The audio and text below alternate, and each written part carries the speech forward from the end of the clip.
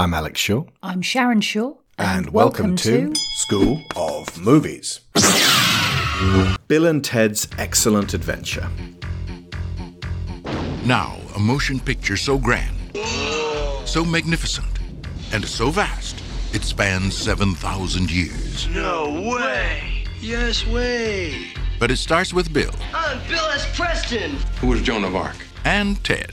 Noah's wife? We're in danger of flunking most heinously tomorrow. A force from the future. Can we go anywhere we want at any time? You can do anything you want. Is putting history at their fingertips. Let's reach out and touch someone. They're traveling through time. How's it going, Royal Ugly Dudes? Put them in the Iron Maiden. Excellent! Execute them. Bogus. How's it going, dude? Faites-les thé au lait. And they're making a big impression. Historical babes. Now they're home. Everybody get together, remember who your buddy is. To trash the 20th century. You got a live one here. Keanu Reeves, Alex Winter, Napoleon. We're from history. Billy the Kid. Oh my God. Joan of Arc. Sigmund Freud. Tell me about your mother. You a musician? Beethoven. Genghis Khan! Abraham Lincoln. Party on, dudes! Socrates.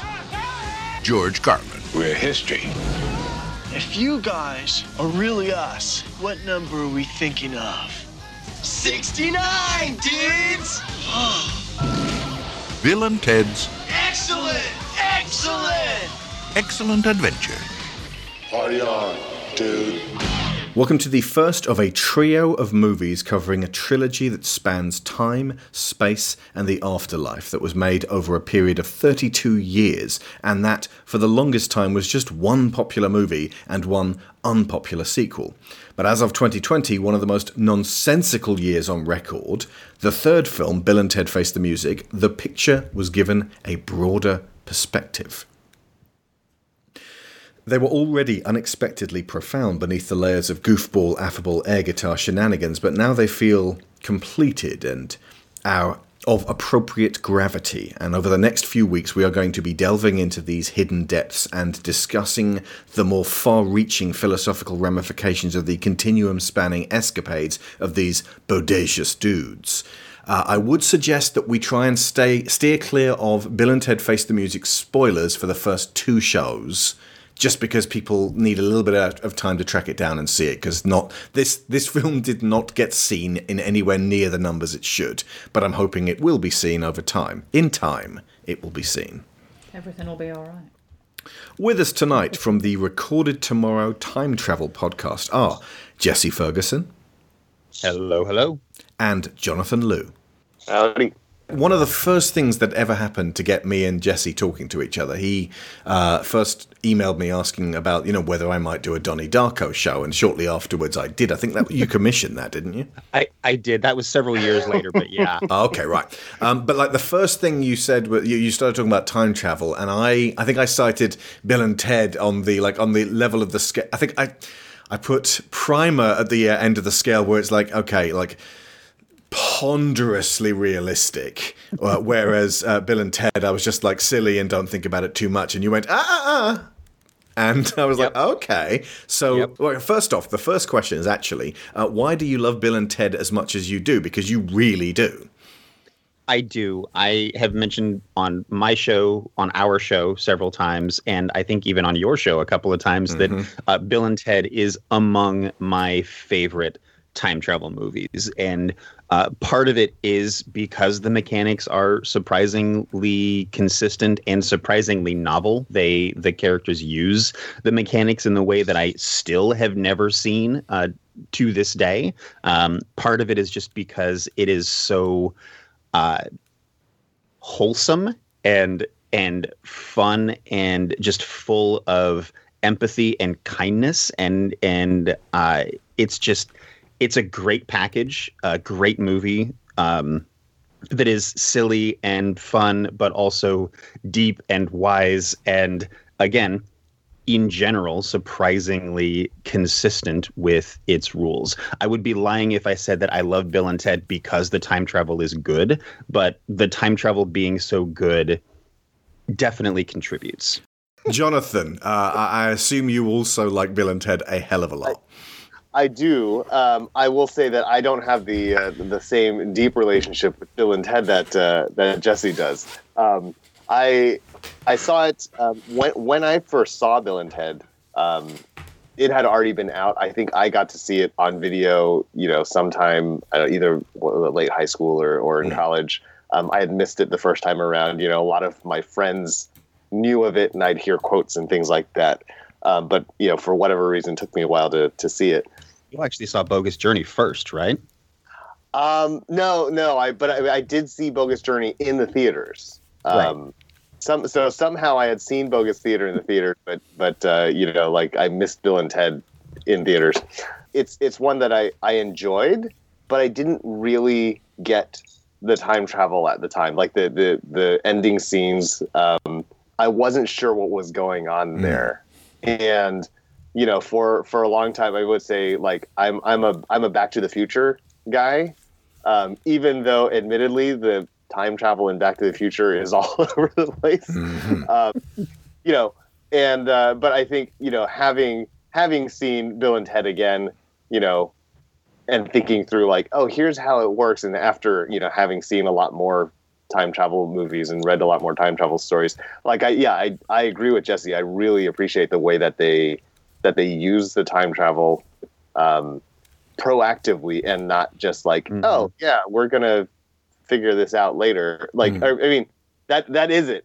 They are able to know we can figure this out later, and it's already happened now. And that sort of, it's just a really clever way to do that. And I think Jesse's right. Like you don't see that being done in time travel movies, stories generally. Like it's always like after the fact they realize that this is a fixed timeline. I literally had to write one so that I could see another implementation of this. I think most filmmakers, it's appropriate that you bring up Back to the Future. Firstly, because the original time travel of Back to the Future, as you folks with your time travel podcast will know, was the nuclear fridge. They were going to get in a fridge at the nuclear testing site and be propelled back in time. And the original time travel means in Bill and Ted, it was originally called Bill and Ted's Time Van. It was like time travel van, yeah. Okay. Exactly. So they were going to get in a van and race to the future and the past. But this has got to have been written after Back to the Future, and this was tossed out as like, no, this is going to be too much like Back to the Future. So it's almost like they went snuffling around in the garbage bins outside of Bob Gale and Bob Zemeckis' shared apartment and went, time travel nuclear fridge. Why, that's a bit like a phone booth. And then they kind of swapped methods of time travel in that regard. But that then leads to Marty McFly's, Marty, you're not thinking fourth dimensionally. Right, I have a real problem with that. Principally because most movie audiences have trouble thinking fourth dimensionally. So the reason Bill and Ted is a bit confusing is most people can't get their heads around fourth dimensional time traveling. And I'm saying, I understand it completely. No, actually, it took me a long while as well. And just like, if you go in watching, expecting this to be like surfer dudes and to not have your brain teased, you're going to be slightly blindsided by especially what happens at the end. So, with the best will in the world, what you described as not great time travel, but consistent time travel, can you explain roughly how it happens? In terms of like the chronology or just the mechanics?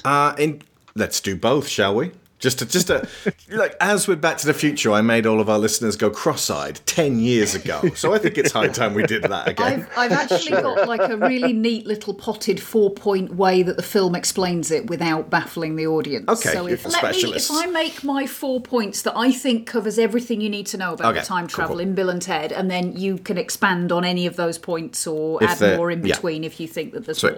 But I think if you stripped out most of the other sort of covering of the mechanics, I think these 4 would sum up how it works in this movie.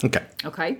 So the first one is a little bit of narrative exposition whereby Rufus is sent back to help the Wild Stallions stay together, because Rufus is being sent back to ensure that something happens, not to change anything. Right. Okay. The second thing, which is actually kind of a significant bit later in the film, is when, and this is the only thing that I would say is directly expositionary, is when Rufus explains to Ted how his watch needs to be kept an eye on. That time is relative in terms of Bill and Ted as individuals. Time will continue to tick on for them no matter where they are. Okay? That's the second thing. And then the third thing is a call and response example that comes in 2 parts, which is Ted's dad looking for his keys, and then Ted remembering later that it was him who took the keys, which tells us that those keys were always taken by Ted. Right. Okay, and I think those 4 things explain the time travel mechanic adequately, although obviously there are other things that underline them. Yeah, that's a pretty good summation. I think if we were to put this in, try to put it into clinical terms, this is an example of what we call fixed thread, which is the sense that there is one timeline, and anything that a time traveler might do is already being reflected in the time, in the sense that if you think of a thread, the timeline is actually that thread like looping around itself in different parts, and then we're seeing, when we traverse through it, we are seeing the the effects of that and just sort of shifting perspectives as we go through. For a movie reference, that would be the Prisoner of Azkaban, where Harry Potter is able to throw a stone at the back of his own head. Right. But he always got hit by that stone that was always thrown by him. Right. He literally says, I knew I could cast the Patronus this time because I had already done it. And that's exactly the logic here. And we are ignoring all the time travel of the Cursed Child, where actually the timeline gets changed. Exactly. Yes. That was a reason we haven't most... actually talked about Harry Potter on our show yet. There's that was one of the frustrating things to me about reading The Cursed Child, was this is supposed to be the same device that Hermione uses, and yet it worked completely differently. Right. It's all about alternate timelines and the way that things that you do now change the timeline, which, I think it's been agreed upon that the moment that Jo finished writing The Deathly Hallows, she went absolutely balmy and then never came back. So, yep. Continue. I did want to mention the watch. The watch is probably the one sticking point in Bill and Ted that is don't forget to wind your watch. Right. The idea that you can travel through time, and yet you can't jump back to earlier in San Dimas and have more time to prepare your presentation is the one piece that is just kind of a I feel like kind of wedged in their time travel mechanic that is sort of irritating when it appears in other places, but it does allow for the funny joke where Ted reminds himself to wind his watch when he sees himself at the beginning of the movie, and yet still forgets to wind his watch because he's always forgotten to wind his watch because that's what happened the first time. I will also say that when I was watching it last night, it occurred to me that without the impending deadline, without the watch that was saying you have to be back in 2 hours, we wouldn't have Remember the Trash Can. We wouldn't have we can go back and do it later. Because the whole point of that was, the argument was, if only we could go back and steal my dad's keys, but we don't have time. Okay, well, let's do it later. All the time I want. I got a time machine. But that's part of the beauty of it, because what that tells you is that you can only do things right with hindsight. In fact, no matter how much time you've got to prepare, you're not going to be able to do it in advance because you don't know what's coming. Which is why, when they get to the end and they troop these Royal Historical dudes onto the stage, the lighting all works perfectly, as does the music. They haven't had time to prepare for this. They just run from the police station straight to the presentation, which leads me to believe that if they turned to the left and were like, dude, who's running the lights here? You would see future Bill and Ted going, it's okay, dudes, we got this. They are doing their own show. But they could only do it because they'd already done it. Yep. And Ed Solomon actually confirmed that in an interview a few years ago. Okay, cool. That it was future Bill and Ted who were running the lights and the music and everything. They even leave themselves messages on the tape, don't they? On the fax machine. The fax machine, yeah. Right. There's a couple of ways that we have interpreted The Watch a couple of times, because on the surface it looks like it just kind of doesn't work, or it breaks the rules, or it maybe goes against the precedent that's already set, in the sense that we have a time machine. We should always be able to go back to 2:45 p.m. yesterday from anywhere, from any when.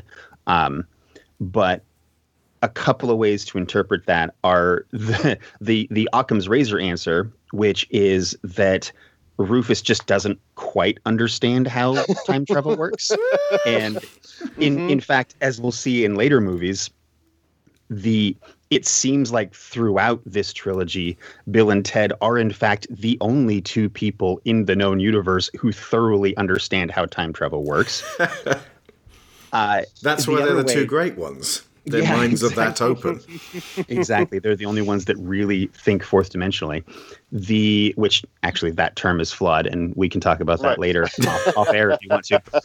But the other way is, if you think about it a little bit more philosophically or existentially, and this is something that we talked about on our episode from a couple of months ago, the problem with infinite time travel is that it is easy to get lost. It is easy to forget yourself and forget that you have a deadline and run around history forever. And The Watch is a way of keeping them on course. A literal narrative device. Exactly. If we think of the phone booth as the ship through, time, which is a lake. Thank you, Rachel.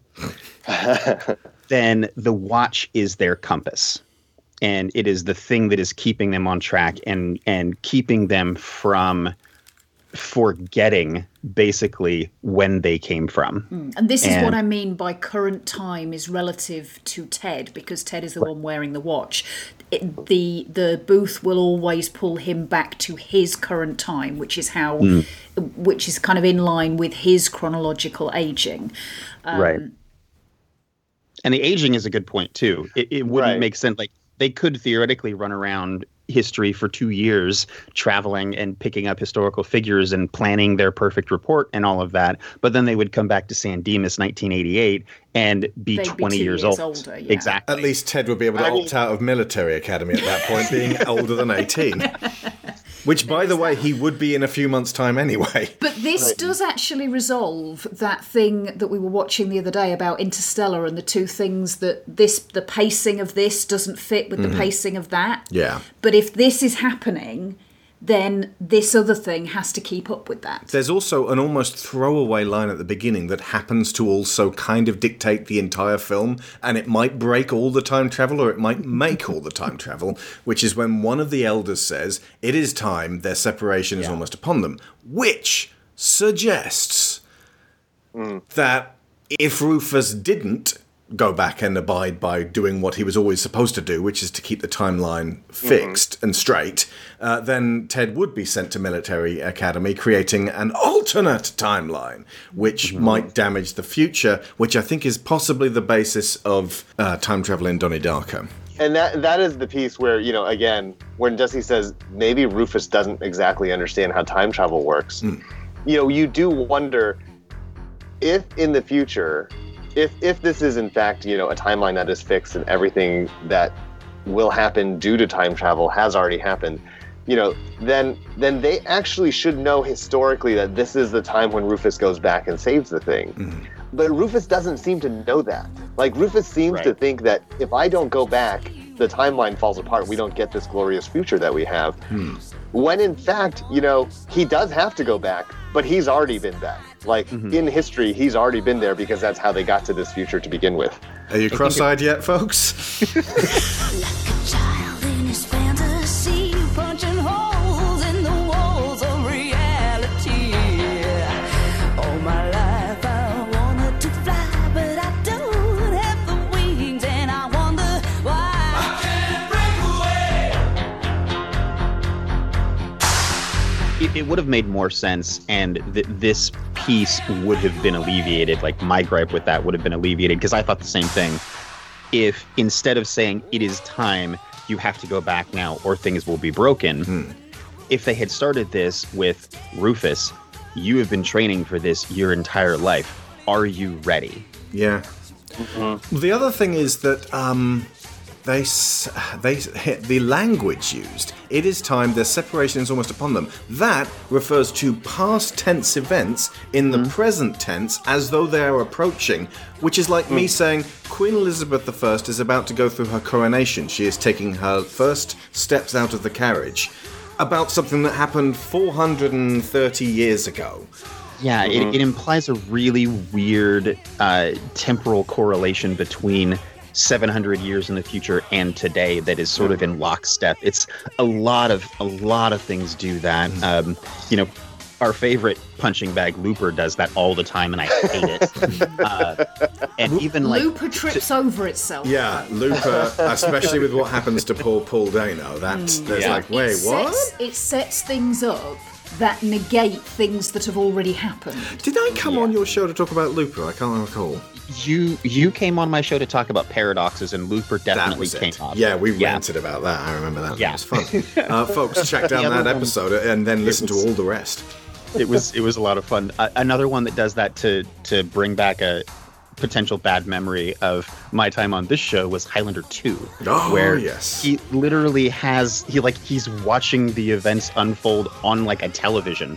And has been doing for thousands of years. Right, supposedly. What a boring-ass job. Just watching Immortal Big Brother. Oh, good, this is where Connor McLeod gets accused of being a witch. This is my favorite part. But we could feasibly say that those three, the trio I'm going to call them, the ones in the future, possess even deeper knowledge of time than we do. So their observation of time as something that is taking place all at once gives them an almost Dr. Manhattan perspective. Could be. It's certainly likely that since time travel is key to the future's existence in the way it is, that they definitely get it more than a 1988 movie audience. Well, yes. And at least somebody does. So their separation is imminent could relate more to our awareness of their separation is now. We need to act while it's in our minds. Or it could just have been a line that never got changed in the script. And it was like, well, wait a minute, dude, he just says their separation is imminent.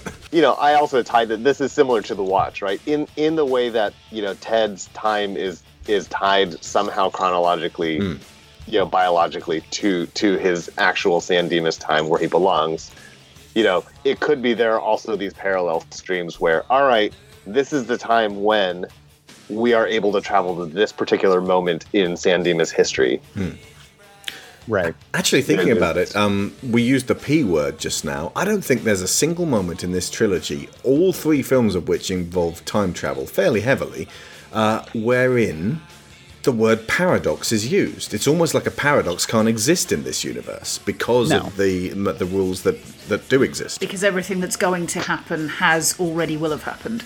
Right, exactly. And I think in our paradox episode, we talked about that. We were like, all the different reasons, and really in any methodology, if you follow your own rules, paradoxes shouldn't happen. And that's fine. Which means poor sit-up champion Chuck Denomalus was always going to lose. Yep. He trained his entire life for that moment. He sure did. And another gun. Right. Similarly, while Bill and Ted might seem simple or even not very clever, they are arguably, in fact, possessed of a strange wisdom. Explain how. We've already mentioned that they're the only people in the known universe who understand time travel. Certainly they are the only people who have observed time travel. Right. But even still, they seem to have this fundamental understanding of humanity and of people, and they always seem to know exactly what to say and what to do to get the reaction out of people that they want. History teacher and overbearing father notwithstanding, but like they approach Sigmund Freud, I guess they just lasso him, but like when they're going through and picking up all of these different people, they could never have convinced him in words to do that. Technically, Billy lassos Sigmund Freud, and Genghis Khan grabs Lincoln for them, I think.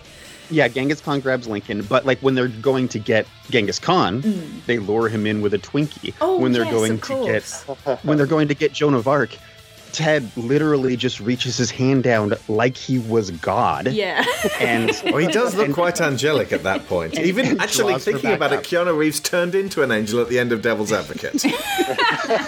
There you go. He's got angel experience. Absolutely. It's all part of the shared Keanu-verse. Right. Indeed. From a philosophical perspective, I would say that a good bit of that is to do with it's to do with how they approach the world, and I would key this in with Taoism, in particular the Tao of Pooh, which I don't know if anybody's read that. It's an interpretation of Taoism through the lens of Winnie the Pooh, and it's brilliant. If you haven't read it, read it. It's great. I love it already. Yeah. But it's to do with the the sacredness of just being. And being whatever you are, and not struggling against the flow of the world to try and change what you are. And I would say that one of the reasons why so many things seem to go Bill and Ted's way, and why what they do to get things to come out the way they want them to goes so well for them most of the time, is because they are not actually trying that hard to make things go a specific way. They do what they do, and they take the responses as they come and kind of roll with the punches. And there's this sort of, I mean, I saw this film when I must have been in my very early teens, maybe 12 or sometime around that age, and I have always loved it. And part of why is because the way these guys behave, there is nothing entitled or self-important about them.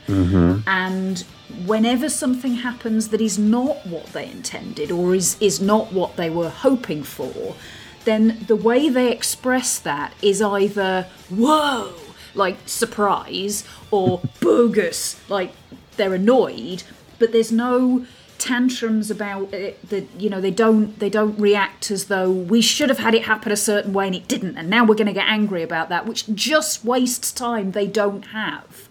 Right. So they just have this incredible resilience about them, and this unshakable faith that if they just carry on being themselves, things will work out eventually. And part of that is because they go to the future and see how things turn out. So how can they not have unerring faith in how that's going to play out in the end? And the interview with the two guys who wrote the script, Ed Solomon and the other chap, Chris Matheson. Thank you, yes. One line that they said in relation to this really stuck with me, and that was that part of what this is about, and part of how Bill and Ted's characters developed, was around the concept of the excellence of experiences, even the bogus ones. Like everything that happens to them is still something that they welcome and enjoy the fact that they have experienced it, even if it was bad. And you can see that is perfectly exemplified. That's a great take, Sharon. I love it.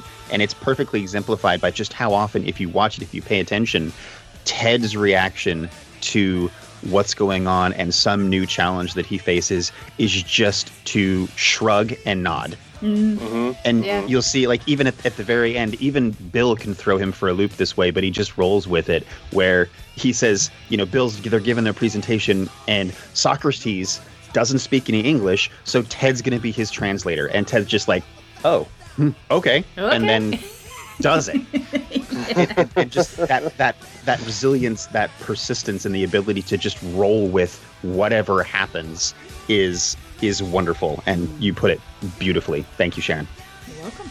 Yeah, because I was just going to mention, you know, like, compare it to Kung Fu Panda when he finally learns to flow, you know, but with the raindrop. But, same. That seems less profound now.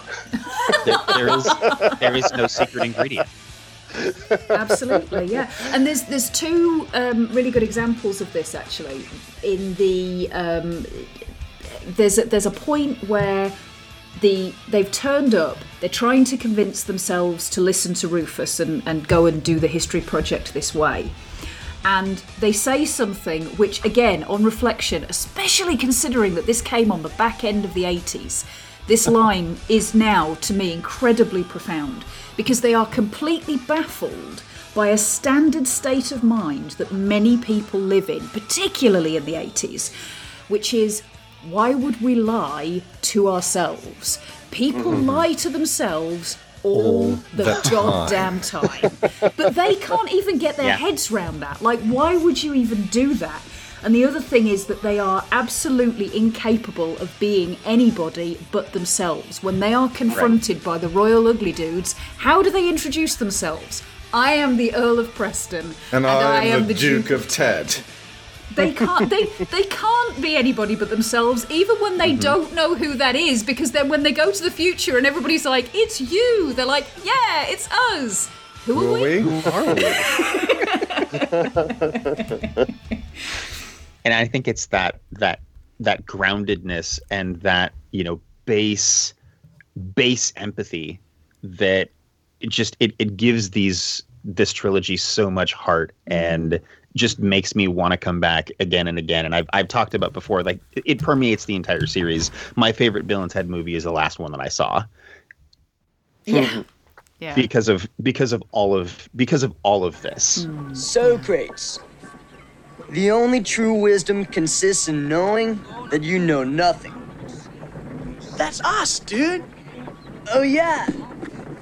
Let's bag him. Yeah. How's it going? I'm Bill. This is Ted. We're from the future. Socrates. Now what? Philosophize with him. All we are is dust in the wind, dude. Dust? Wind. Dude. He makes... The Lincoln Conundrum.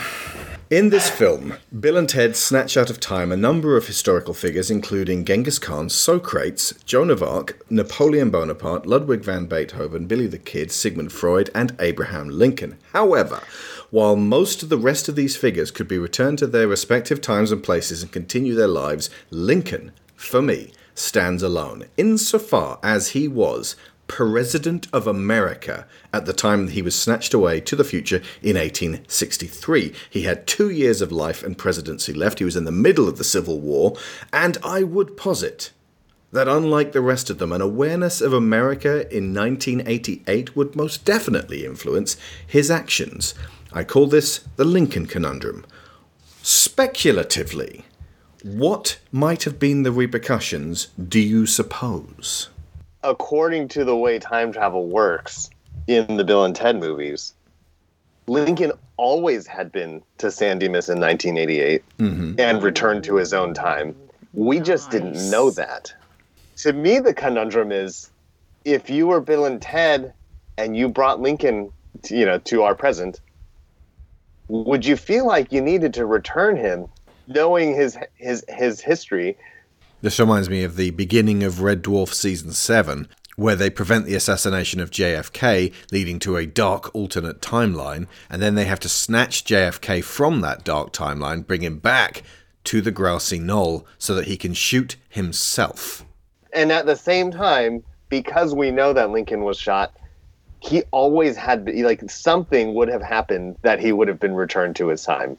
I mean, well, the other option we're assuming that he would be returned to his time, because otherwise that would create a major paradox. Right. Otherwise, historically, he would have gone missing, and we can't no use one the would have P known word in this. what would have happened exactly. Right. So the fact that we have historical record of him being shot, and of the Emancipation Proclamation, I would like to posit that this is me not being a history buff, but I would like to think that being able to see San Dimas and see the diversity there, and seeing, oh, we have a black teacher teaching white kids all of this stuff, would have potentially maybe informed on his experiences to go back and then say, this is important. This is the future. Because, I mean, even Lincoln has, like, there are records of Lincoln saying that he's, like, the Emancipation Proclamation was a political move. It was something, it wasn't necessarily something that he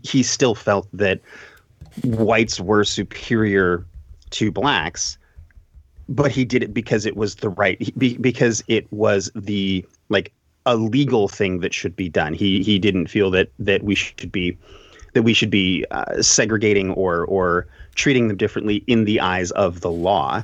But I would like to think that maybe coming back and seeing all of this diversity maybe would have changed his mind on that, and could have sort of ushered that thinking, like shifted that thinking a little bit further, and made him fight that much harder for it. And possibly given him a little bit of that faith in the future that Bill and Ted have, because he'd seen that it happens. Exactly. This is inevitable. I'm just going to push on and be on the right side of that.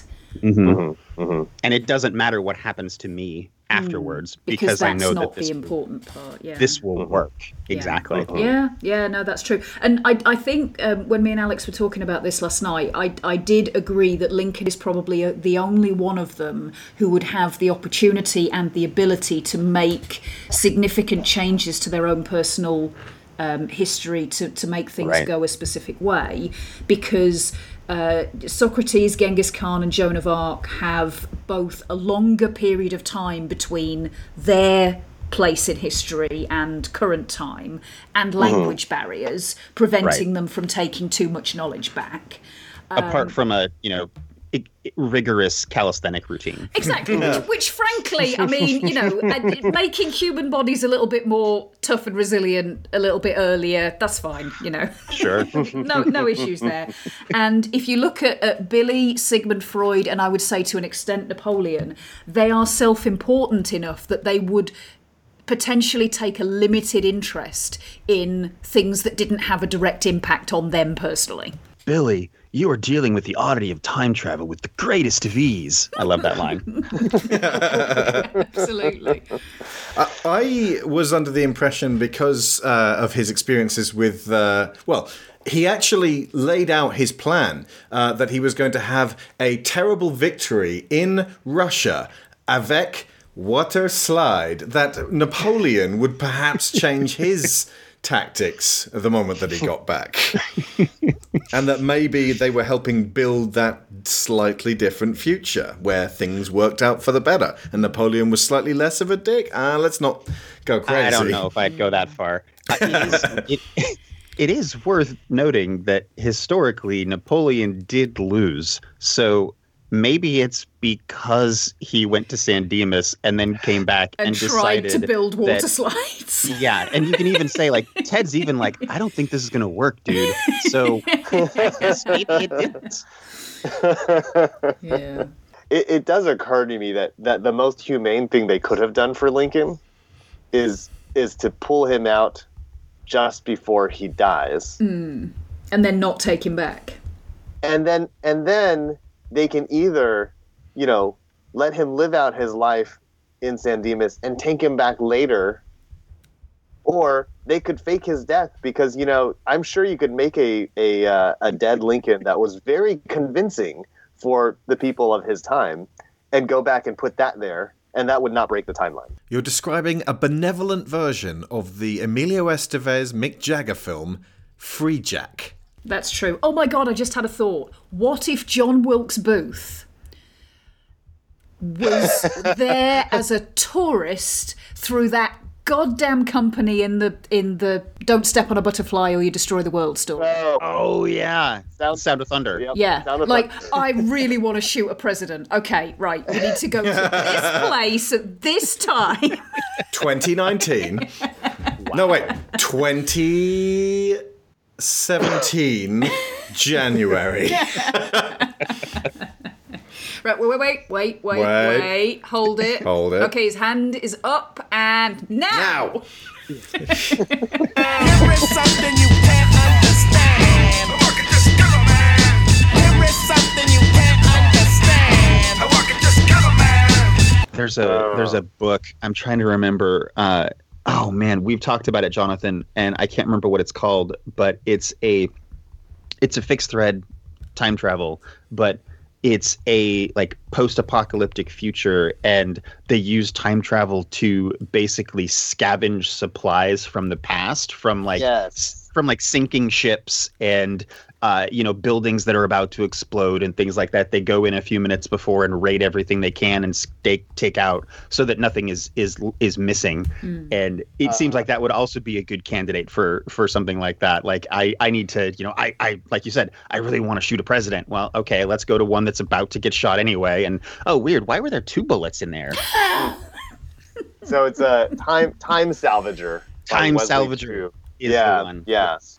He's, it's like, our spaceship needed this reactor.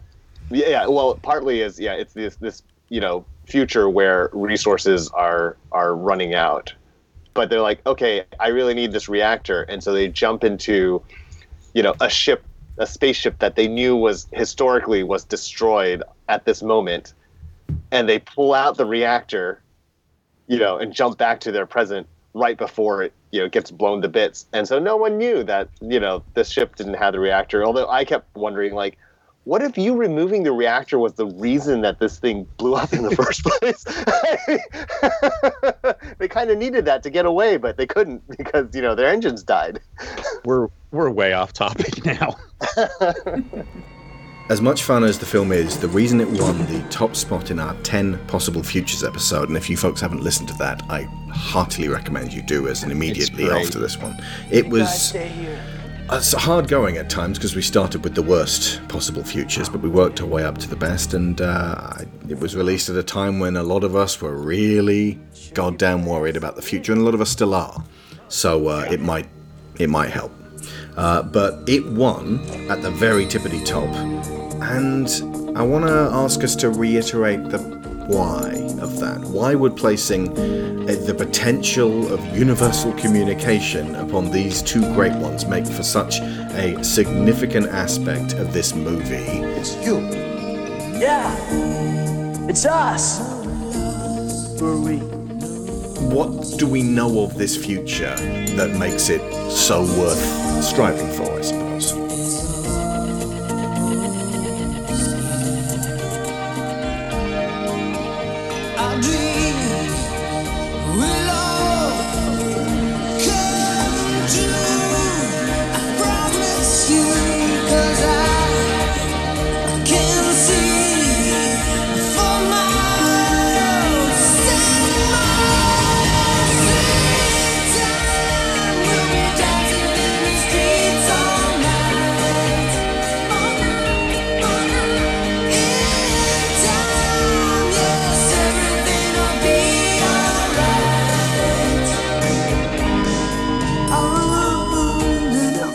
Has empathy in it. See, I was just going to make a joke. What should I say? I was going to say that we know that the air is clean, the water is clean, and even the dirt is clean, and that bowling averages are way up and mini golf scores are way down, and really that's what's important. Excellent. Especially if you're Napoleon, he was pissed. Oh my God, bowling scores are way up because Napoleon keeps cheating all the time. Oh. See, they did change the future. And they have the most excellent water slides. Again, that's the clue. Yes, the excellent water slides. I build think them. he did build a giant series of water slides outside of Russia, and as such, created a sense of harmony that way. Because remember, Bill and Ted's Excellent Adventure was supposed to be a one-off. It was supposed to be entirely self-contained, and we don't know that that the future that they now exist in because of what they've been doing, isn't heartily informed by the water slides, the calisthenics, and maybe Sigmund Freud being a bit less of a douchebag. And Socrates as well. Apparently, he was something of a misogynist. I think I think that Napoleon built all these water slides, and then they were lost to time and buried in the rubble of his Fossilized. And then in the future they dig them up and find them, and we're like, these water slides are incredible. Napoleon was a genius, and we need to institute these, and yeah, now we have Waterloop too. Which I did not notice until I watched it last night, that they actually do say Waterloop. It's not Waterloo like I thought it was all these years. Napoleon and his Waterloop. Yeah. Nice. There's a great, I really enjoyed, there was a Twitter thread recently about that very thing, because, people were trying to correct Ed Solomon. And say, no, it's Waterloo. He's like, if only we could ask the writer. He's like, I'm pretty sure the writer is on Twitter. We should ask him. But then also he admitted, Waterloo would have, like, someone said, well, why is it called Waterloop if there's no loops? And he was like, you're right. We should go back and fix that. And someone said, how can you go back and fix it? Also not realizing that, we're talking about time travel here. Yeah. Absolutely. Get in the booth. But back to your point, Sharon, it is like empathy is the key to this future. It is the key to this future, and it is the key to this franchise. I mean, the famous words of Bill and Ted that are sort of immortalized in everything are be excellent to each other. Mm-hmm. And that is that is the cornerstone of this foundation of this civilization. And we can assume that it permeates Bill and Ted's music because that's the kind of dudes that they are. And so it's going to be that uniting factor, that this super popular band will create all of this music that everyone loves and that teaches empathy, and potentially use their political influence or their fame and clout to do good in the world, because it would never occur to them to do anything else. And the addition of the Party On dudes as well, which has always kind of come across as a little bit of just an afterthought because Ted couldn't think of anything to say. But I actually think if you take this statement as a whole, the Party On dudes part is actually quite important, because be excellent to each other could potentially result in people thinking, well, that you have to martyr yourself, you have to be like constantly bending over backwards to make sure that everybody else is okay, and completely neglecting your own needs. But the Party On part means while you're being excellent to everyone else, you also have to be excellent to yourself. Exactly. Also, the Party On suggests you're already having a party. Yeah. You must simply resume that party now that you've reinforced awesome. the being Let's excellent keep to it each that other. way. Yeah. And I would say as well that the impact that their actions have, not just on the future but on the past, by virtue of them bringing these historical personages forward in time and then returning them to their own points in history, is unusual in that they are not imposing their own perspective on the past. They are asking for the opinion and perspective of people from the past on their present. They are They are fundamentally, the point of what they're doing is looking for other people's viewpoints. And wouldn't the world be a better place if more people did that on a daily basis? Oh, jeez. Also, that we actually get to see this version of the future, which looks quite different in all three films. But you've got this. All that changes is the aesthetic. Yeah. You've got this central trio, which I didn't realize until more recent years. You've got a man, a woman, and somebody of indeterminate gender.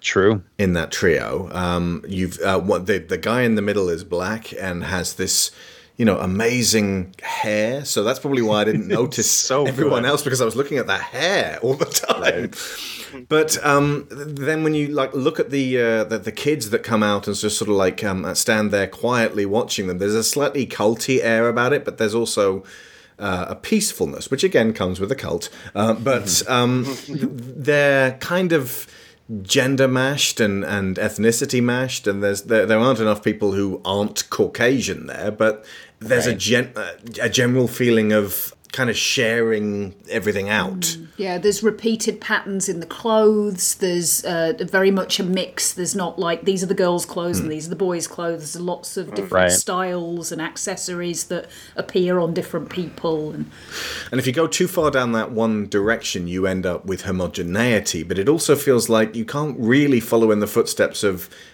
dudes who are that into metal. And just everything becomes homogenous. There's just so much variety in the music, and especially as we go on and the story deepens and thickens, there's a lot of layers of texture to be had, and it feels like this is just the very tippity top of the surface of the future that we were seeing there. Yeah, like this is the administration building. So maybe they're all wearing silver because that just happens to be the uniform in here.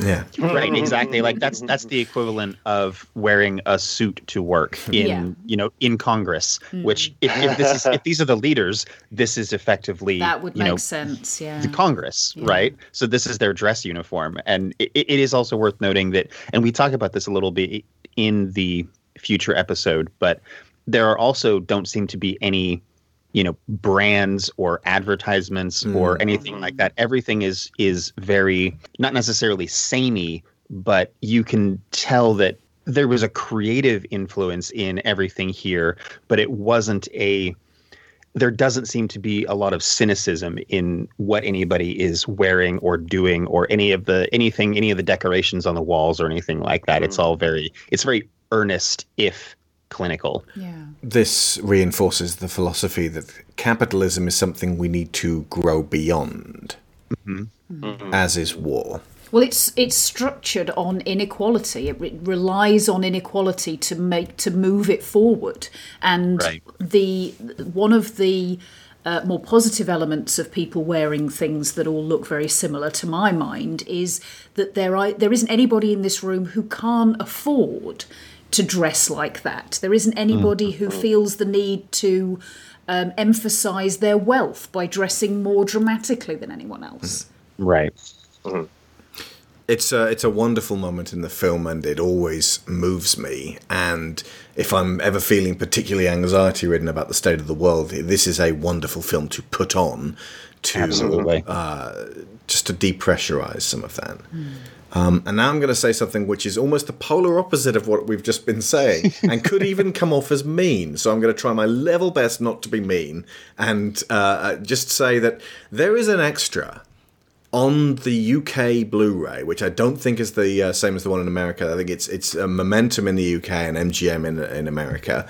So it has a different mix of extras. The extras on the UK disc are frankly shocking. It feels like they told an office full of boobs, like 3 dudes, go away, make some stuff that we can shove on the Blu-ray, and we'll give you £1,000.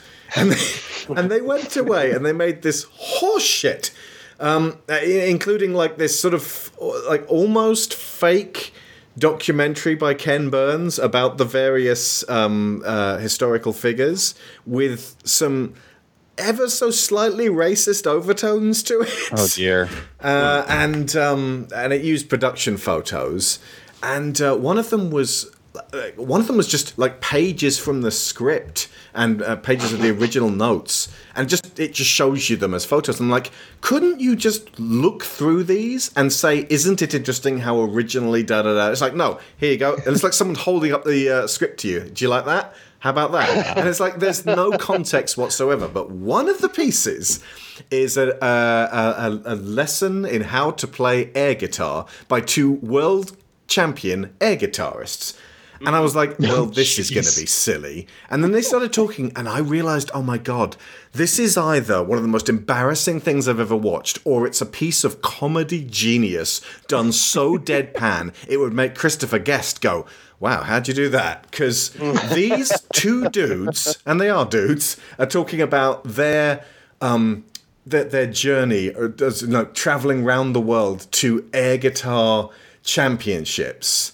And just traveling all over America. And they're like, when you're out there and you got the crowd in front of you and you're sort of like, you're playing notes. And I've played notes that you couldn't measure. Like, I've played notes that no real guitarist has ever played. I'm like, whoa, this is brilliant. And then one of them is like... seen this, actually, now that you're talking about it. It honestly, it sounds like a Portlandia skit or something from the Mighty Boosh. It's the Rock Ness Monster is one of them, and the other one was what was the name? Bjorn to Rock. Bjorn to Rock. There's lots of shots of them going and just dancing around, and like the thing you got to look at is the face. You got to give them the. I find the one guy in the audience who's not getting off, and I make him get off, and it's like, wow. I think I have seen this, and it is everything that you're describing and more. But it's real. I started looking it up, and there are real regional air guitar championships. And it's God, really? Wow. I was going to say, this is the whitest thing you could possibly do. This is the most male thing you can possibly do. And this is the most single thing you could possibly do. And yet, the Rock Ness Monster is Asian. And I was like, that's kind of cool. Like, they've got, like air guitar goes everywhere. But air guitar is universal. I consider myself the second best air guitarist in the world. I discovered the talent of air guitar when my friend sent me a video clip of the 2003 world champion. I saw him online. I said, I can do that. So I picked up the air guitar and just did my thing. People often ask, like, if I'm playing air guitar, and then some other musician is just playing guitar, what's the distinction?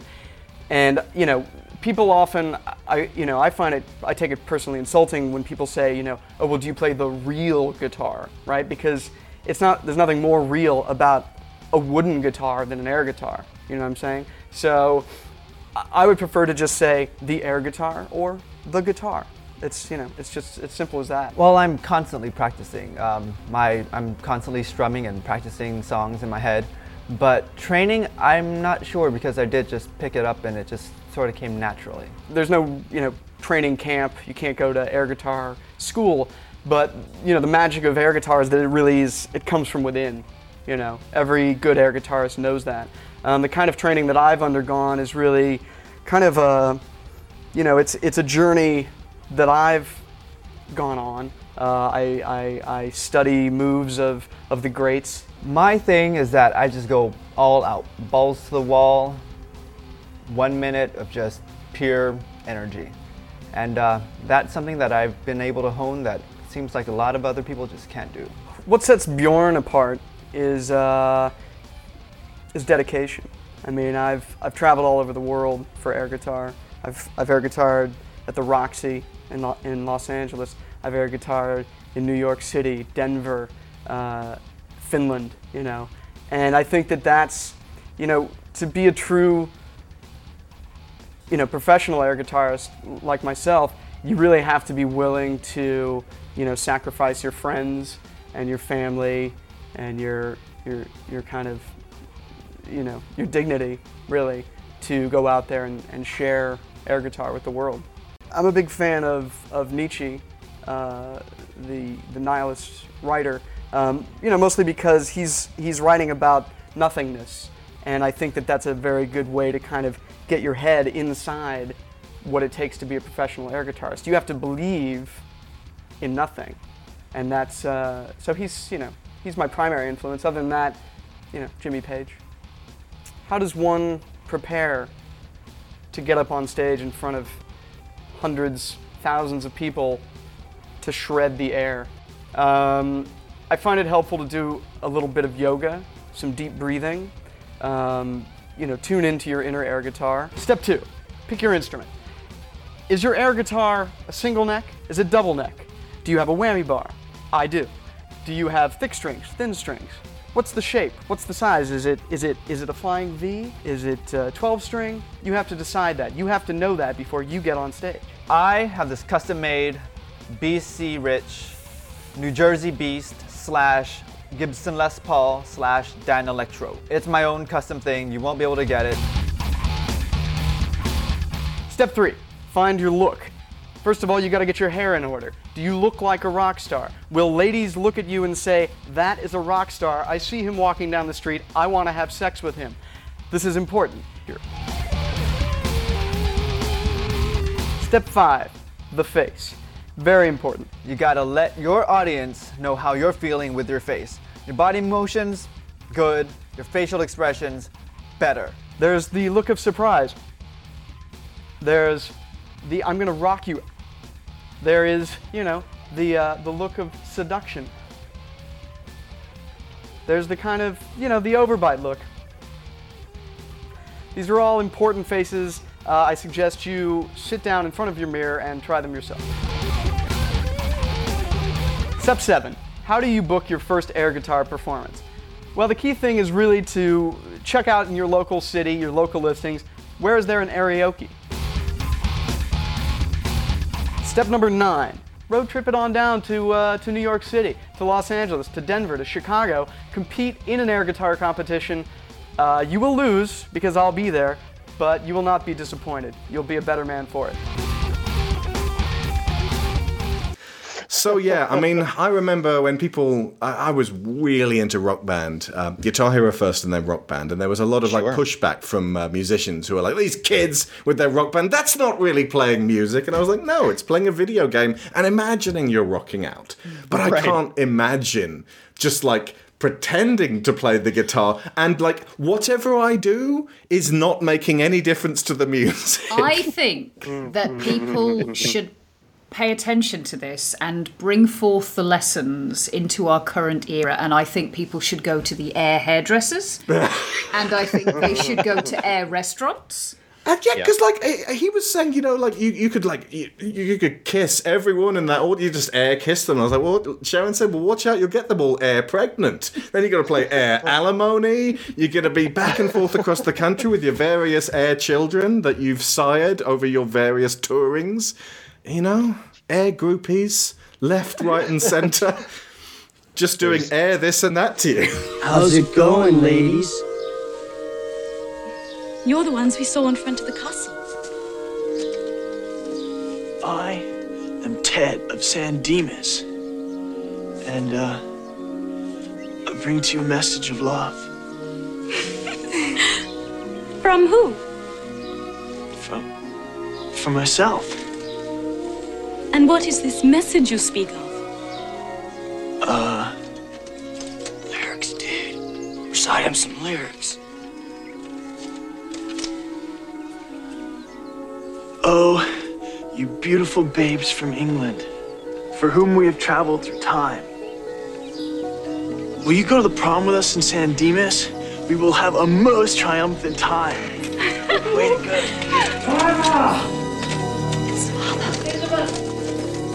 What does your father want? I want to be married to two horrible old men today. No way! Will you help us escape? So the princesses in the 20th century, now logically speaking, Elizabeth and Joanna would have had to deal with more than just credit cards. What would be required to acclimatize the medieval babes to San Dimas of 1988? I mean, I have to assume, and I thought about this last night, that on the trip from medieval England to San Dimas 1988, they probably made a pit stop to the future where they could get all of their vaccinations and be decontaminated, so that they didn't both immediately die of whatever whatever common colds, basically, disease, and also, I don't know, bring the plague to San Dimas. Yeah, I was going to say Bill and Ted get scrofula from them, so that's the sequel that never got made because Rufus was clever enough to make sure that they were decontaminated and indeed vaccinated. Exactly. Vaccines, folks. They work. Oh, God. I do wonder how the princesses got by in 1988. Because they were kind of left with Bill and Ted, almost like pets, although I'm not sure who was whose pets. But they would have been effectively having to be shown everything by these two guys. But the fact that they treat everybody mostly the same, like the way they talk to Socrates is much the same way as they talk to their teacher, is much the same way as they talk to Beethoven, and they have a level of cheery courtesy with almost everything. They're almost courtly in their posturing, which probably helped in general. Definitely. And there's no judgment. There's again, nothing but empathy when they're dealing with anybody here. So it would have been like they would have had no issue explaining literally anything to these princesses as long as, they themselves understood it. Like there wouldn't be any like, oh, you don't know what this is, or you don't. How did you live without running water or anything like that? It would just be like, this is a toilet. When you go, you push this, and it flushes everything away. These are the 3 seashells. And they would take joy in the things that Joanna and Elizabeth were expressing amazement at, and like, oh wow, this isn't something we've ever come across before. And they dude, it's just cotton candy. Yeah. But they're not cynical. They wouldn't pour cold water on any of those enthusiasms. Yeah, it wouldn't be, dude, it's just cotton candy. It would be like, oh, cotton candy is kind of awesome. like you said, they would experience all of that joy with them and through them. They have a vitality about them. Absolutely. Yeah. On the opposite end of the spectrum, Ted's father has a weird relationship with his son and seems to relate to the world through the lens of his own shame. Discuss. Oh, man. I mean, Dr. Froude talks about it pretty well at the end, essentially, that, Ted's father is manifesting all of his fear of failure and his perceived failures by taking everything out on Ted and expecting him, like raising him as trying to raise him as a military brat. And you can see that in the way that he interacts with really any authority figure, where when his history teacher, whose name is escaping me all of a sudden, Mr. Ryan. Yes, when Professor Ryan is when they're in the classroom and Professor Ryan is like, stand up, son. And he immediately like is up, bolt upright. Yeah. And is like, yes, sir, exactly. Like that's how he interacts with authority, because that's the way that his dad is running everything. And it's like, there's no love in that relationship. It doesn't seem, there doesn't really seem to be anything but scorn and disappointment, and it feels like, again, as the good doctor said, he's manifesting all of his failures and pushing them onto Ted and sort of projecting all of his self-loathing and self-disappointment onto his son. But the fact that he constantly threatens him with military school, you'd say that to a 12-year-old, not to a 16, 17-year-old. It's baffling. And this is what I said earlier. If he is that frustrated by his inability to shape Ted into something that he considers to be adequate, at this point, just give him 2 months and he is out of your hair. I almost feel like around about the time he should have started doing that, it feels like Ted's mother was there. Either she died or she left, but she's not present. I think it's more likely that she left, and that's part of why Mr. Logan feels that he is a failure. Yeah. I also feel like because Ted takes so much of his flack, Deacon is shielded from a lot of it. Deacon seems much more just a chill, normal early kid. teen who goes his own way and does his own thing. He doesn't seem to be in danger of being sent to military school. No. Right. Well, let's put a pin in that for the third movie. There's an interesting, and I know I use the I word, but I trust you to elaborate. That's an interesting dichotomy there, and I don't want to go into it right now because, well, I mean, it's Spoilers. in like the first 10 minutes of the movie, so I guess maybe we can spoil that. Nope. Nope. Okay. Hold it back. Never mind. Put a pin in Put it. out. We'll hold it back. Just put a pin in that. Deaky and put that in there. Oh God. Although Ted did steal Deaky's Easter biscuits. And made his little brother cry. Right, so on the other hand, Missy seems to be the only woman from their time that the two of them relate to. There's no other females that I can think of. What does that mean for Bill and Ted? Because Missy is quite something. I mean, I would say that does speak to just sort of the time in which this movie was made. Yeah. You have there are, as much as I like the movie, right, there are a few moments throughout where you're just kind of cringy, like, all right, yeah, there's some some homophobia there that they just kind of casually throw out. Yeah, there is the F-bomb that is the most cringe-inducing, like right in the middle of the movie, almost at the exact midpoint. They just throw that out there. And it's obviously based on like their own, like just a little bit of toxic masculinity that's just kind of like sunk in there, and it just sort of like explodes out of them, and then they drop it immediately afterwards. Yeah. Right. But then the fucking robots come back out with it in the second one. Well, that in this one, and then they called the devil that. in this one here, it is that totally random, appears in the middle of a mid-80s movie that also happens in Teen Wolf, that bears no resemblance to anything else that's going on in the film. Lifts right out of the movie. Absolutely, just snip, snip, gone. It is worth noting, and I think Jonathan's right, that this is a product of their, of the time in which this movie was made.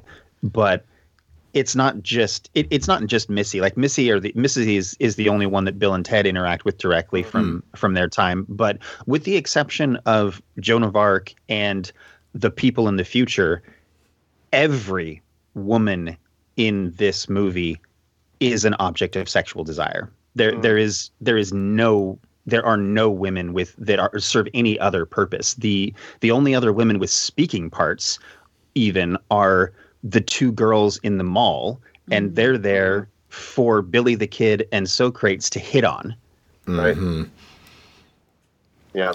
There doesn't seem to be one thing that I would say is slightly positive about that portrayal, though, is there never seems to be any judgment of the women for that. Oh, wait.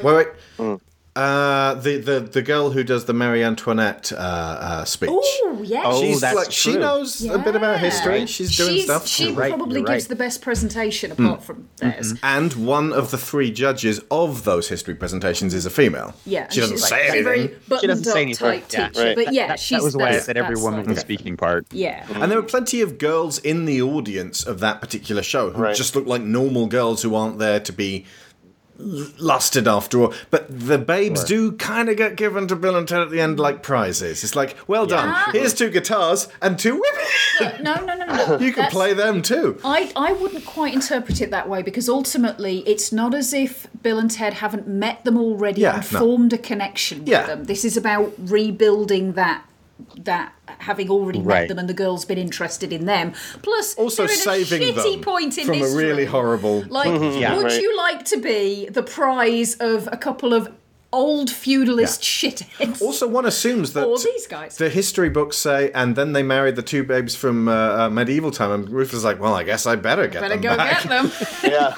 But apparently that happens. Yeah, the lack of judgment that I think is there shows in the fact that Missy is portrayed as somebody who is very affectionate and very sexual, and that's not nobody ever But also seems kind to of oblivious dunk on her about for that. it. She is very oblivious about it, but again, a lot of the girls who are portrayed as sex objects It's are Born oblivious. Sexy Yesterday. A little bit. Yeah, a little bit. A little bit. They do emphasise that she has this... effectively what it seems to come down to is Missy has a thing for older men who wear cardigans. Joan of Arc is also Born Sexy Yesterday. She's Lulu. Kind of, but because you've got to look at the way Joan is dressed, though. She is very That's true. genderless. She's got this armour that goes right up to the neck, and all of her is covered, and she doesn't ever do anything physical that isn't, like, hitting somebody with swords or... Aerobics? Really violent aerobics. Right. I mean, Okay. sure, but even in the aerobic scene, like, she's not wearing a leotard. She's in sweatpants No, and she's a hoodie, also, basically. if you compare her to the woman who's leading the aerobics in the first place, she's doing the whole sort of big Let's go, smile ladies. and V-neck down to show the cleavage, and Joan is just like determined face, twist, everybody jump. Yeah, they definitely reiterate that Joan of Arc was a great leader for a good reason. Absolutely, and ultimately would be Right. a complete violation of Joan of Arc's role in history Yeah. and the things she did to show her as a sex object. There is a purity in her beauty. Yeah, indeed. Also, she's 17. There's a degree to which they couldn't really get away with it. But the... Missy acts like a 17-year-old. No, we know she's older than these two, and they're nearly 18. A little bit, but the guys she's with The are age really difference old. is It's an fucking issue, creepy. But at the same time, like I said, the way she behaves is like that's her thing, and ultimately they sit and observe it as like kids at a distance, but it's not something that they seek to take advantage of or that she is punished for or anything like that, which there's an awful lot of stories where that kind of behaviour would be treated in a much more judgmental way. But yeah, most of the girls in this are sporting the whole updo Valley ponytail girls on one side from the 80s, yeah. and leg warmers and off the shoulder sweaters, and it's so painfully 80s. Actually, like the Joan of Arc moment when she's sort of just busting in there to do the aerobics. Watching the scene where Play With Me by Extreme gets played by Beethoven, it felt like either the studio or the writers heard that song and went, okay, so maybe if Beethoven came out of the past and played music today, it would sound like this. And then they built the film around that concept and just built outwards. It all just came from that one scene where wordlessly and smiling away, Beethoven starts fiddling with all of these awesome keyboards.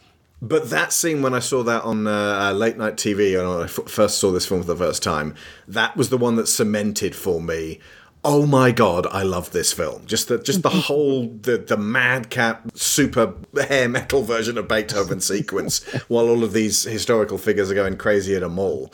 I'm going to play you all of this now, because most listeners won't even know this was an actual full-on song. It was on Guitar Hero 80s. If you want to skip past it, it's 3.5 minutes long. But why would you want to skip past this?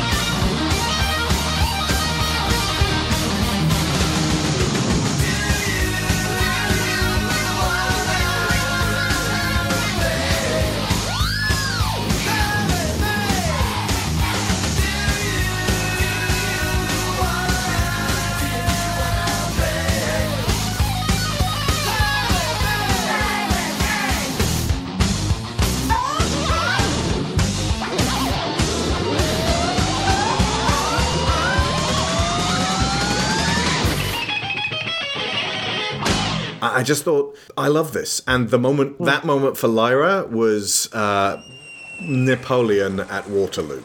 Just that whole section where they really build up the tension, where he's looking down the chute and like he seems scared, and they play tense music, and then the guy shoves him, and he's screaming away, but then it turns out he really likes it, and it turns into a montage of him going back up. I think what might just seal the deal for little kids is seeing him argue visibly with a child, saying, "No, it's my turn to go next," and the kid's shaking her head and just like, like she seems to be winning this argument. So I think kids would get an affection for that bit.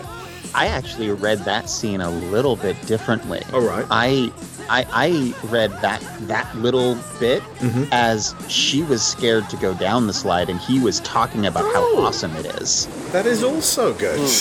I always just thought he was persuading her to let him take her place in the queue. Yeah, he's such a dick. He is such a dick. You're right. You're probably right. But I like your I like the idea that maybe he started growing and going, "No, it is good. It's magnifique." Right. I want to know how they shot those inner water slide scenes in 1988. Yeah. I guess like a camera on an inner tube, like a little rubber ring that he took down with him. Okay, yeah. I mean, they slid the camera across the floor on Vaseline in The Evil Dead. That was like guerrilla filmmaking, the cheapest way to get a tracking shot. So it's possible they just got a slightly less good film camera for that bit that could be bashed about a bit, put it in. But yeah, it wouldn't be waterproof. No. So no such thing as a GoPro. No, wait. There must have been underwater cameras because they did. That will be what they used then. A relatively inexpensive underwater camera on an inner tube. Okay. Yeah, that makes sense. Okay. Honestly, though, this Waterloop section, I was also like, there's no way Napoleon's going around grabbing kids in this park and running up the stairs with them. Wow. This stemmed from the bit where that guy grabs Abraham Lincoln and starts trying to wrestle his hat off. I need the Lincoln hat and a stupid beard. And it's like, yeah, I don't think, if this guy's dressed as Lincoln and he wants to run off, then the guy behind the camera's like, okay, you do that, I'm going to call Paul Blart. But no, they're really manhandling them. And Sigmund Freud gets arrested for nothing. He's just got a corn dog. They're just like, well, he looks crazy like the rest of them, so... does he look like a historical figure? I better arrest him just in case. He was definitely trying something with those girls. Yeah, I love the fact that also, as he's talking to them and they're laughing at him, the corn dog starts to droop. Drooping. I saw that too. Sometimes a corn dog is just a corn dog. Okay. A minute ago, you just said what the original inception of this was. What were you going to say? So, not necessarily the inception of this movie, although it can get to that too, but the characters Bill and Ted actually started out as a Chris Matheson and Ed Solomon's improv skit. Oh yes, they said they hired out a club. Was it like a restaurant or a club or something? And they everyone paid $4 and they got they just did improv. Right, and they did improv as these two nutty characters. Yeah. And they did this for a year or two. And then at one point they were talking about how would these characters react to historical figures. And so the skit sort of transformed into Bill and Ted meet Napoleon, Bill and Ted meet, whoever. And they were talking to Chris Matheson's dad, who is famous author Richard Matheson. And he told them, he's like, this is a movie. You need to make a movie out of this. And that became Bill and Ted's Excellent Adventure. The next little factoid I've got is going to seem minor compared to that, but I only noticed it last night because we had the subtitles on. Do you know what the two judges, along with Mr. Ryan, are named while the kids are doing their history projects? Oh no! What? Okay, Ward and Rowe. Pamela Greer in Bill and Ted's Bogus Journey is called Miss Wardrow. And she's the one that judges them and gives them a chance, or judges that they are suitable to go to the Battle of the Bands. It's such a weird connection, and I don't think it's accidental. Also, we got with those three elders standing in judgment, while when they go to the future, the trio there, they've already passed the test for them. Right. And I love the little air guitar thing that they do there. That is the polar opposite of the World Championship air guitar dudes who are just like thrashing around on stage. There is an almost zen-like calm to the just strum once. It's the opening chords of I Can See for Miles. Or Stairway to Heaven. Yeah. Just the but then just when everyone comes out and does that at the same time, they're harmonizing with each other. It's just that the sway of the universe all at once. It's wonderful. Put a pin in that for the third show too. Absolutely, we'll do. The sway of the universe. This is the future socialists want. I put that down on the, the thing there as well. Yeah. And I also noted, and this is, I've only got one little factoid left, so by all means, if you want to pepper in some extra stuff about Excellent Adventure, go for it.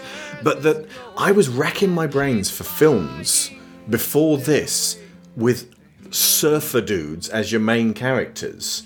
And it was like, the film with the two Goombas, it happens. Like, See No Evil, Hear No Evil occurred to me with Wilder and Pryor, and they did like a bunch of movies together, and obviously you got like Abbott and Costello and Laurel and Hardy, and you've got this long history of double acts, but they usually tend to be double acts where they're in somewhat opposition to each other, like one of them's a neat freak and one of them's scruffy. Bill and Ted don't contrast with each other, and then you had the idea that well, effectively, one of the reasons that their friendship dynamic works so well is because, technically speaking, they're both sidekicks.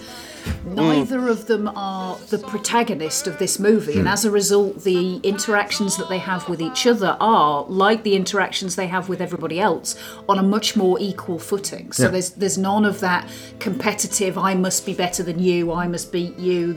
Even when they meet the princesses, there's no moment of, right, which one's yours? It just, they automatically gravitate to the one that gravitates to them. That's unlikely. I can't imagine situations where that would happen naturally, but in this story, it makes sense. And I was going to say, this feels like ground zero for that kind of, whoa, surfer thing. Teenage Mutant Ninja Turtles had its, it was adapted from a dark Mirage comic, black and white, and just not very, like, oh, whoa, pizza! Yeah. That happened in late 1987, when this would have been just about to start filming. This actually came out, it was made during 1988, it came out in February 1989, so there was enough time for them to have seen at least the initial mini-series of Teenage Mutant Ninja Turtles and go, oh, Michelangelo! But after that, it was like Denver the Last Dinosaur and fucking, like, all of these, Pauly Shore in Encino Man, suddenly they were everywhere. As we've already elucidated, that the philosophy that they kind of go through, that kind of almost Taoism of just sort of allowing the universe to flow around them, and that thus they don't get horrendously frustrated. They do come up against, especially in the second one and the third one, walls that they feel like they can't scale over, but it just seems to be like, we can't make it work, Ted, as opposed to just really getting embittered about it. Yeah. And Jonathan as well. Like, I feel like we've been talking over you so much, but if you want to just go for it, go for it. Oh no! I feel like, I'm the Silent Bob to Jesse's Jay, except that Man, that's good for podcasting. It's not. I'm not suddenly profound, so I'm your discount Silent Bob. Who are themselves summed up as Bill and Ted meet Cheech and Chong. Oh, wait a second. Actually, that I suppose. I'm not familiar with Cheech and Chong. Are they massively different to this? I don't know Cheech and Chong very well. I'm not super familiar either. They didn't travel through time. I don't care for Cheech and Chong. I would say Cheech and Chong, from what I know, is more into like it's stoner culture, right? Yeah. It's explicitly, yeah. Yeah. So, which I feel like, some of the interactions may be similar on the surface, but the sort of generally what's driving it is different. I was curious about whether like the link between Bill and Ted and Wayne's World, which came out a few years later, right? And also has like but I don't know when the skit started on Saturday Night Live. I know the movie came out in '92. But you've got, considering how fast Saturday Night Live moves, I would imagine 2 months before they started filming the film. but it's also you've got two buddies who are kind of very into rock and roll and hang out in a garage, are a little immature, right? A little dopey, but but I feel like the tone is different, but you also kind of get this sort of the way that they play off each other. Like I do wonder, like how much, if any, was there that influence, carried over to Wayne's World and those two characters. I think the biggest difference between Wayne's World and Bill and Ted is, like Sharon was saying, Garth is the sidekick there. Right, Garth is very. It's not Wayne and Garth. It's Wayne's World. Wayne is the protagonist here. Yeah. Whereas Bill and Ted they're on equal footing, and there's definitely a power dynamic between Wayne and Garth. Yeah. Oh my God, they're Rosencrantz and Guildenstern, especially in the third film. Wow. Yeah. You're exactly right. Maybe Ted's dad is the Hamlet in this picture, in this story. Maybe the throne of Denmark is Missy.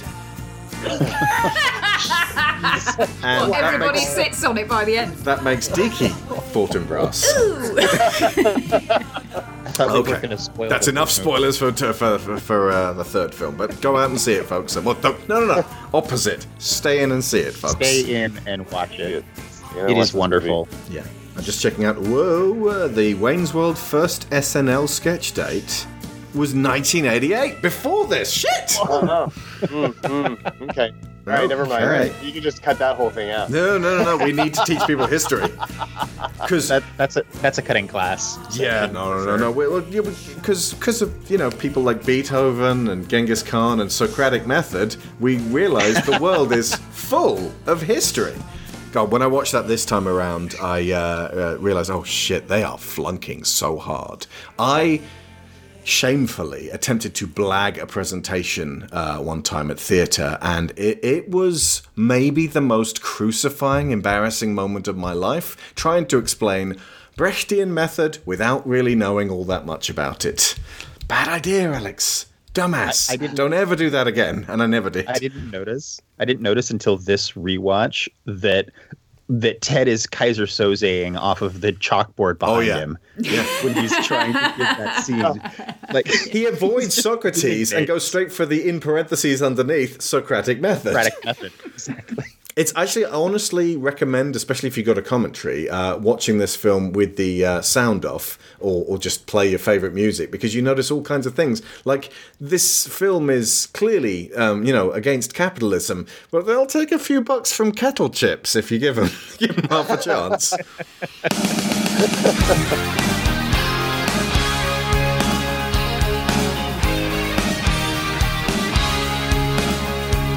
School of Movies is... Oh, I can't do the whole thing like Bill and Ted.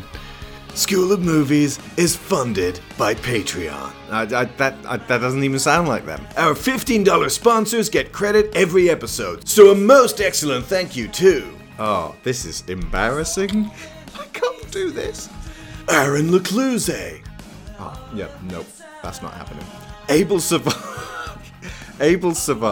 Alex Outridge, Angus Lee, Benjamin Hoffer, Brian Novak, Cassandra Newman, Chris Finnick, Christopher Wolfe, Kieran Dashler, Connor Kennedy, Dan Mayer, Daniel Salguero, Dan Hepner, Dave Hickman, David Shealy, Duran Barnett, Evan Jankowski, Finbar Nicole, Frankie Punzi, Greg Downing, Jameis Enright, the totally excellent time traveler Jesse Ferguson, Joe Gasiga, Joe Crow, Joel Robinson, Johan Clayson, Joseph Gluck, Kat Essman, Kevin Vahey, Lorraine Chisholm, Mark Luksch, Matthew A. Siebert, Matthew Webb, Michael Haskell, Scott Jacob, Sarah Montgomery, Tim Rosensky, Timothy Green, Toby Jungius, Tom Painter, Trey Contreras, and Valencia Burns. We love you the most. And I think that'll do it for Bill and Ted's Excellent Adventure. We are going to be back next week with the sequel that nobody seemed to like, except for all of us, since I asked the whole cast of Recorded Tomorrow, so if you're going to rank your Bill and Ted films that you want to talk about the most, which would you put at the top? And they were like, Bogus Journey, Bogus Journey, Bogus Journey, Bogus Journey. Are you kidding me? So we'll be back with that next week with the person who won that particular place. But before we go, could you tell the folks at home about your show? Sure. Yeah. Jonathan and I host a podcast called Recorded Tomorrow. It is all about time travel in media and how to use it as how to use it in stories. It started out as kind of a writer's tool, and since then has sort of evolved into an analysis type show, not unlike this one, but with a time travel bent. So that is Recorded Tomorrow, folks. Track that down immediately. And what's your favourite episode that, like, if you were going to say one episode, apart from the Paradox one, what would it be?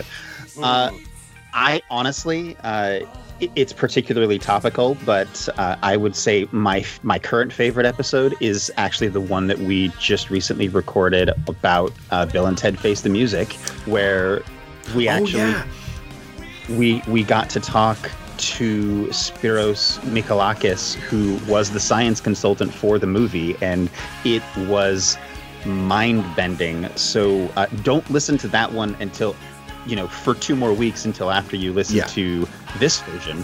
But then, listen to this and then go listen to that.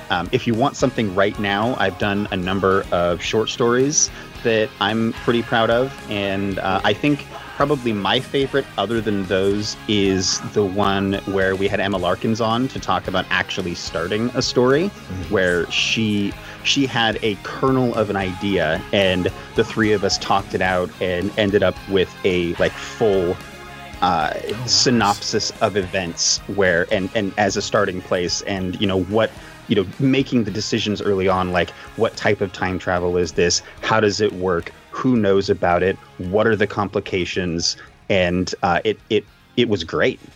So what episode would that be for people to listen to see that unfold? I don't remember the number or the date, but it was called Starting. It was called Starting Your Story. There you go, Starting Your Story. I can look it up, actually, if you want. If you go for that. On that note, I will say a couple of years ago, I decided that one of the future books from the New Century Multiverse is going to be time travel. And then I came up with, wait a second, that does not work with what I've done. And then I talked with Jesse about the possibilities, and we kind of hashed out a way that it could be done. And then it solidified in my mind over as time went on. And then, I think I've mentioned this before, another fairly high-profile movie did precisely that. And now it's going to look like I copied them. But I do assure you, folks, we came up with this idea, maybe not first, but independently. It's true. Jonathan, you should plug something that you've done for Geek Dad. Thank you, Jonathan. Something I've done for Geek Dad. no, I got to think about this. While he's thinking about that, it's the Emma Larkins episode is episode 13 from January of this. By the time just say the year. It'll be January of 2020. So January of last year. Oh, so the last moments before everything went to absolute shit. Mm-hmm. Like it was nearly absolute shit. It was like the needle was just approaching. It was like terrible, utter shit, and then it was like January 2020, absolute shit. So that's when you know, folks, to go back and listen to is it How to Start Your Story? It's the last one from the before times. Okay. I was just going to say that. Yes. Well, we'll listen to that while you're trying to decode the 3 seashells. And you guys have got to come on to when we talk about Demolition Man at some point, because 100%. Yeah. I have not seen Demolition Man. Oh wow! It's fun, but you'll be like, wow, who made this, and what axe did they have to grind? Seriously. Okay. Jonathan, Geek Dad. Geek Dad, yeah. So I write for a site called Geek Dad. I cover mostly books and board games there, including I do it used to be a weekly column, but of course 2020 happened, so it's when I get around to it. But a weekly column called Stack Overflow about books, and I do have a number of them that are all about time travel books because I like reading time travel stories. And hoping at some point we'll get to some of those. Although it's a lot harder to say, here, Jesse, both of us are going to read this book as opposed to both of us are going to watch this movie. Yeah, we found there's that. some great books in there. One of my recent discoveries was that was Jughead's Secret Time Police from Archie and Jughead. That in the early 90s, there was a whole series of stories about Jughead being recruited to be a secret time police, where he had like a time machine embedded in his hat, and he went around solving time related crimes, and then they've done just recently a reboot or in the new Archie and Jughead series. Jughead there has also created a time machine, and it is pretty fascinating because just because it's Jughead as the main character, and as a romantic lead in his story. So I am so excited to track that down, and we are going to talk about it on our show once I do. All right. Speaking of Geek Dad, thinking about it, there was a point when Lyra turned a corner of a certain age. I can't remember when it was, but it's when I realized she got time travel. And I was like, okay, we're going to have some fun now, because then I could start showing her things like Back to the Future, Flight of the Navigator, and it felt like once a kid gets smart enough to be able to think, at least in that version of 4th/5th dimensionally, then we, all kinds of new story types can occur, because it means that they're also aware of the future, present, and past, and it opens up all those alternate world concepts. And Bill and Ted ain't a bad one. True story. Apart from that F-bomb, which you're going to have to sort of get up and go, would you like a bag of kettle chips in the middle of that point? So, yeah. So let's leave you with maybe the only end credits for a movie that seems to be set to a cheery song about a threesome. Two heads are better than one. We will be back next week. I've been Alex S. Preston Esquire. And I've been Sharon Theodore Logan. Be excellent to each other and party on, dudes.